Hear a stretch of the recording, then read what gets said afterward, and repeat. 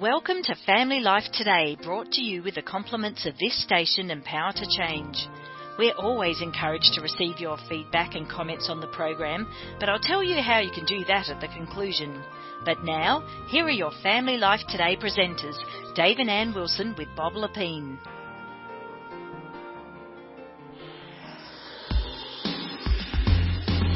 So if you want to know how to find out what love really is, where do you go? Where do you get a good explanation, do you definition? want my Jesus answer, like to the Bible, or do you want what most people would say?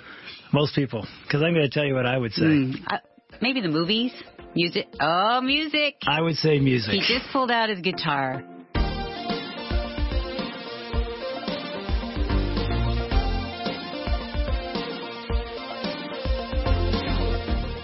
Welcome to Family Life Today, where we want to help you pursue the relationships that matter most. I'm Ann Wilson. And I'm Dave Wilson, and you can find us at FamilyLifeToday.com or on our Family Life app. This is Family Life Today.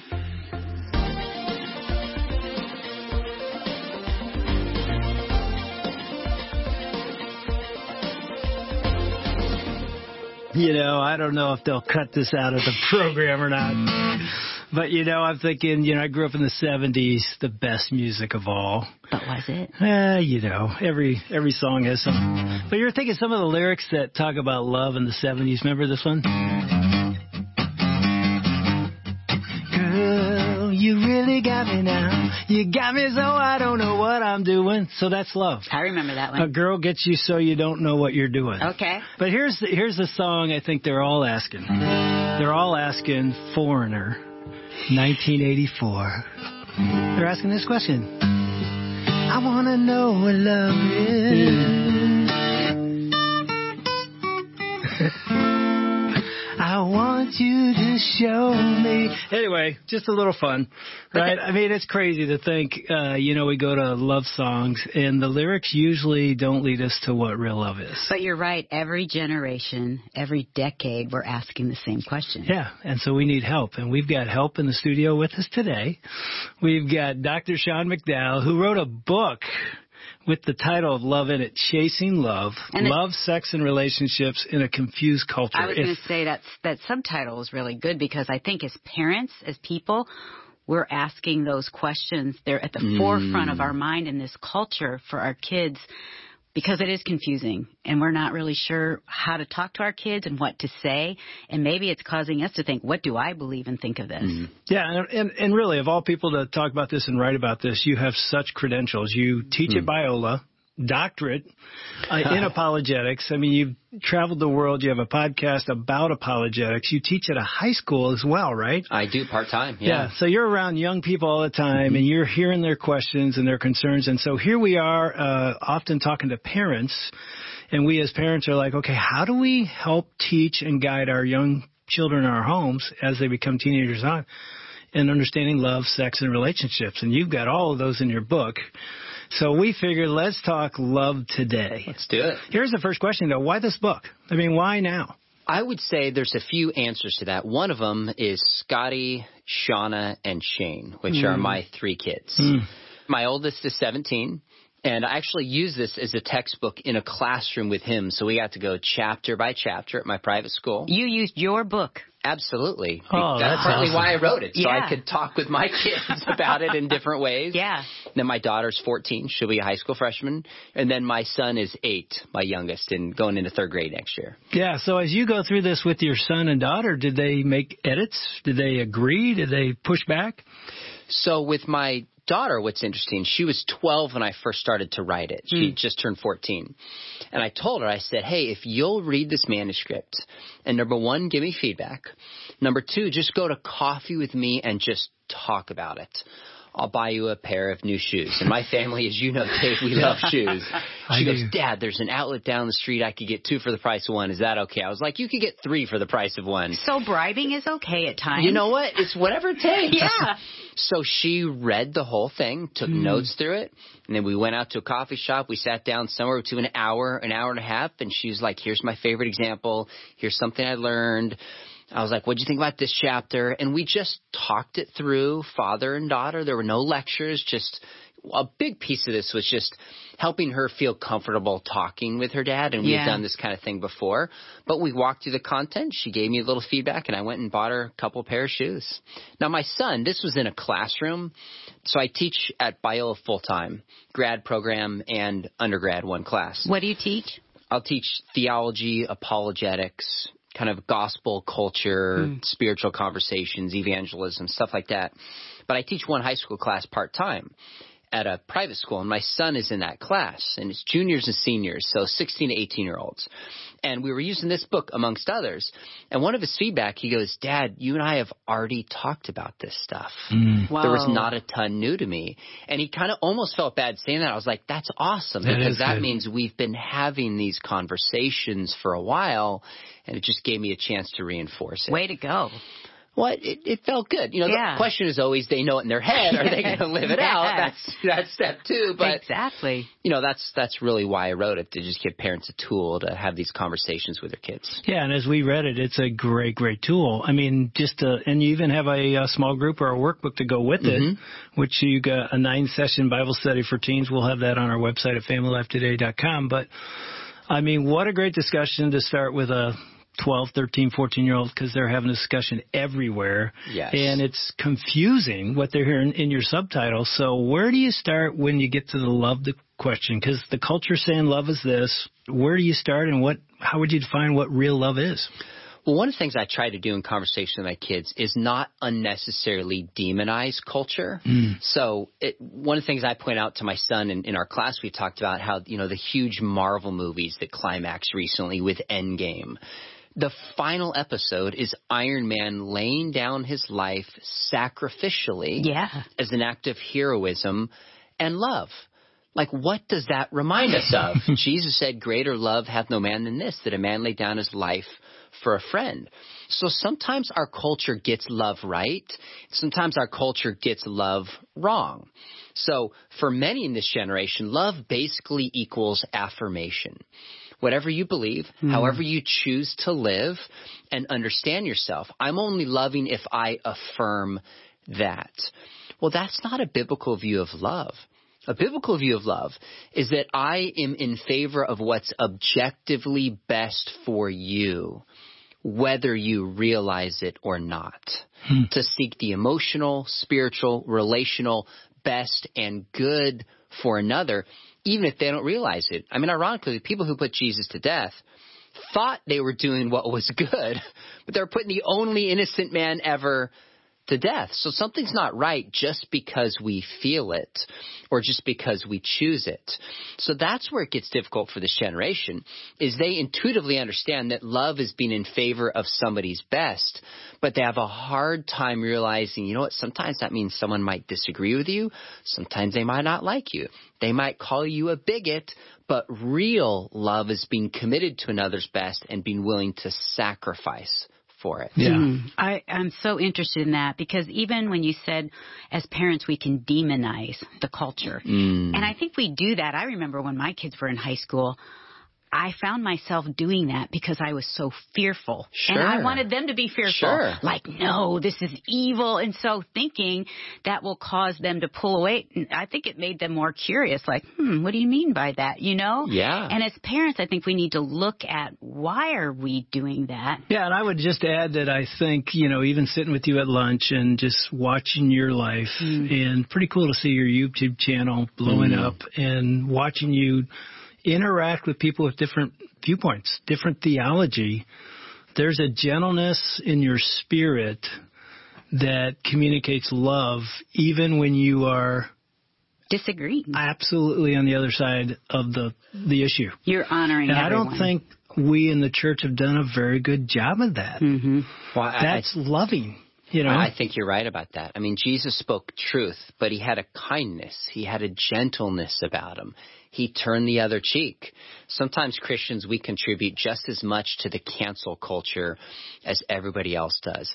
We name call. I mean, look on social media how quick we Christians just criticize and say things to defend ourselves or win an argument, rather than ask the question, what does it mean to love this person the way that Jesus did? Now, that's hard for us who are adults. And our identity, the three of us, we understand who we are and who God made us to be. But imagine being 12.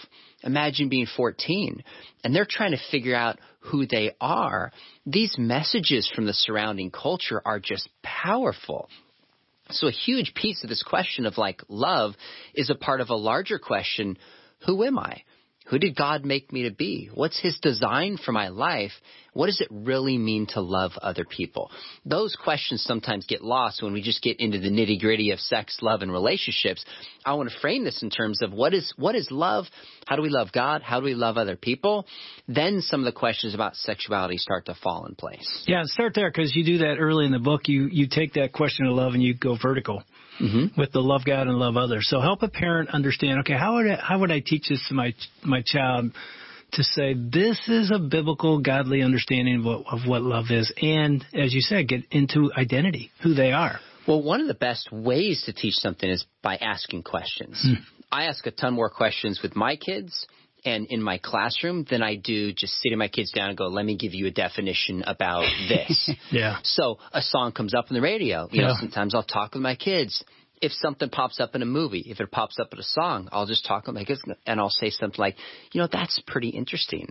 What do you think about that view of relationships? Do you think that's really loving?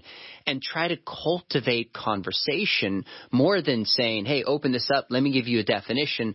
Although sometimes I do that with my kids as well. So defining love, my dad actually did this with me when I was a kid. Took me to Ephesians chapter 5, where it says, husbands, love your wives as Christ loved the church. And then it says, love your wives as you do your own bodies. So if you want to know how to love your wife, the question is, how do you love your own body? It says nurture and cherish it. Well, without getting into the depth in that passage, essentially, and I go into all this in the book, essentially it means to protect and to provide is what love is. So I've said to my son, if you're in a relationship with a girl, the words that you say, your physical touch, the way you treat her, if you love her, you would act in a way that would protect her and provide for her best. That comes from Ephesians chapter 5. So when I was 12 or 13, I remember my dad sharing that with me, and it kind of stuck with me, so to speak, almost like a funnel. When I would hear these songs about love, I'd be thinking, well, are they looking out for themselves and what feels good, or are they really protecting and providing for another? It's interesting that you mentioned your dad, because, Josh McDowell, I was on the college campus in the 70s. He came to Ball State University. Wow. I picked him up at the airport. I was a part of Athletes in Action, a branch of Crew. Yeah, I know back in the day. And it was before the Why Wait, I think, in the 70s, because Why Wait was more 80s. That was 80s, that's right. But isn't it interesting that he's sort of a focal point of Why Wait, campaign that helps young people stay pure sexually until marriage. And now you're writing a book, there's a legacy, a connection there, and your dad teaching you about love. What did you get from your dad about love, even as you watch your mom and dad? And did you question any of the things that they were teaching you at the time? Yes, on both of those. I appreciate that you observed that, because writing this was kind of coming full circle, going back and saying, what did my parents teach me? What do I maybe disagree with? And, how has this conversation changed? And what do I agree with? I would say hands down, the most powerful lesson that my father gave me, along with that definition of love, is that sex is not bad. It's good and it's beautiful. And God's commandments are to protect and provide for us. It's a positive, not a negative. And that's why he started the Why Wait campaign. As he said in the 80s, the culture, even the church, was just sex is bad and it's wrong. He's like, no, it's good. It's a blessing. It's beautiful. But God has given us guidelines to protect us, to provide for us. So that lens has been one of the biggest things that I've taken away from growing up.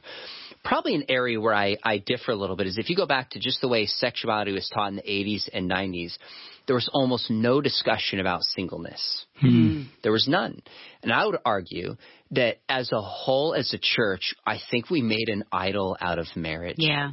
Marriage is beautiful. The Bible starts with a marriage. It ends with a wedding.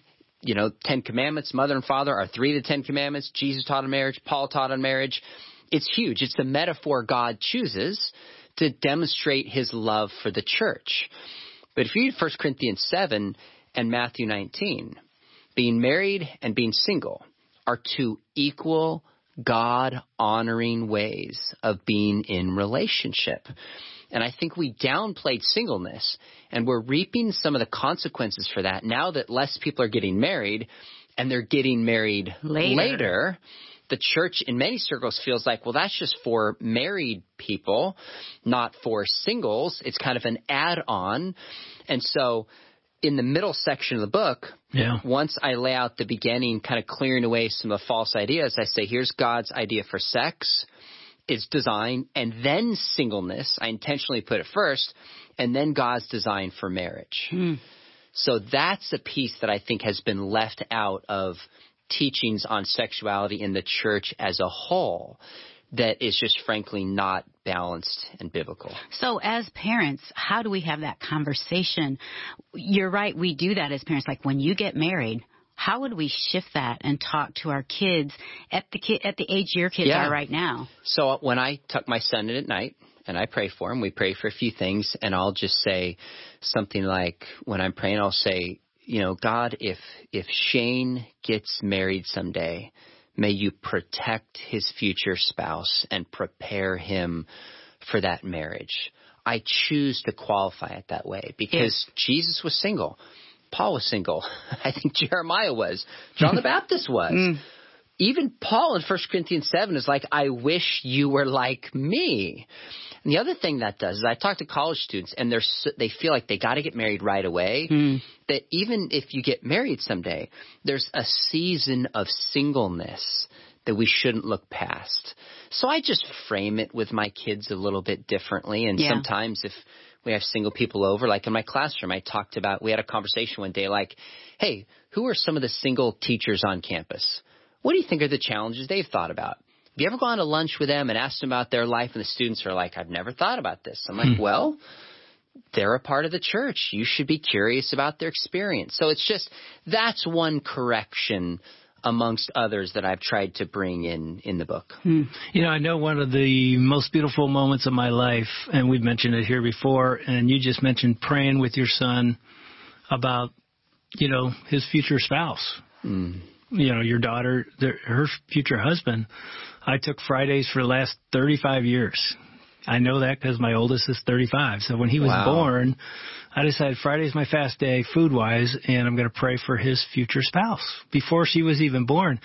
And so you can imagine on wedding day for all 3 sons, I'm the dad, but I'm also the pastor, and I'm looking at this young woman who doesn't know that I've been praying for her. I didn't know her name, but I prayed exactly when you said that. I'm like, I prayed the exact prayer. Protect her, provide for her, a woman of God. And I'm telling you, I look at her with tears in my eyes, not just because she's marrying my son, but it's like, look at what God brought. And also all through those years, not doing it perfectly, but trying to teach our we had just had 3 sons. So it was like trying to teach them what love looks like and how to protect and love a woman. And so hearing you say that, it's like, what a great action step, either to do either one of those.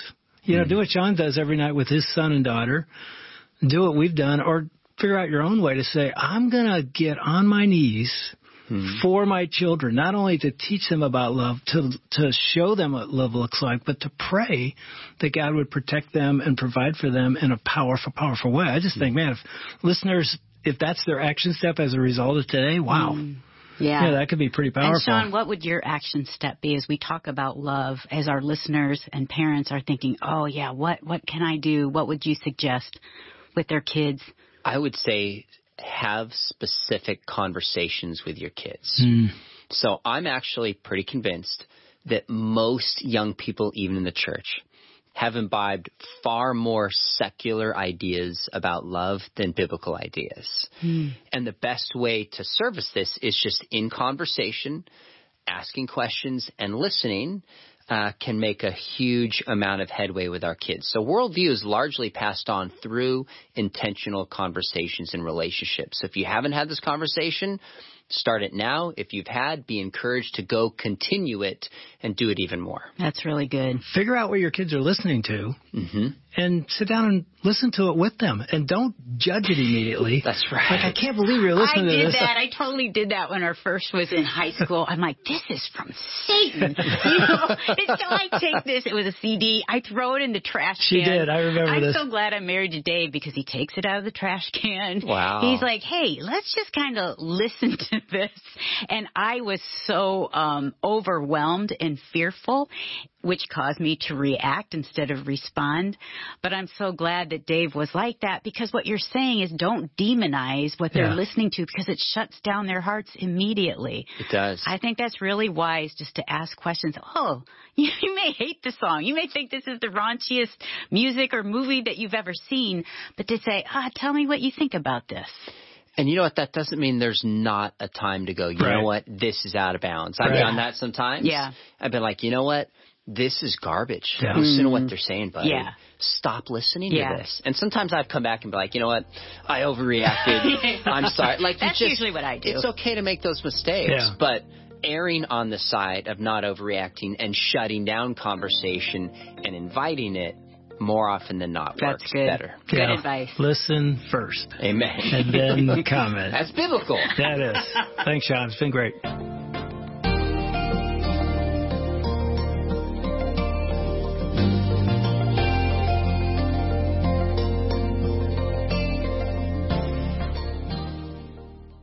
We want to thank Dave and Ann Wilson, along with Bob Lapine and their team, for another edition of Family Life Today. Although our programs are produced in America, the issues facing families like forgiveness, communication, and taking care of our kids transcend national borders. These issues profoundly affect relationships everywhere. In Australia, Family Life is known as Power to Change, and our mission is to effectively develop godly families, the kind of families that change the world one home at a time. A key part of our mission includes strengthening marriages and families all around the world. We want to do whatever we can to bring timeless truths to the challenges you face as you seek to strengthen your family and join us in changing the world. Do you need some practical help in your relationship and aren't quite sure where to turn?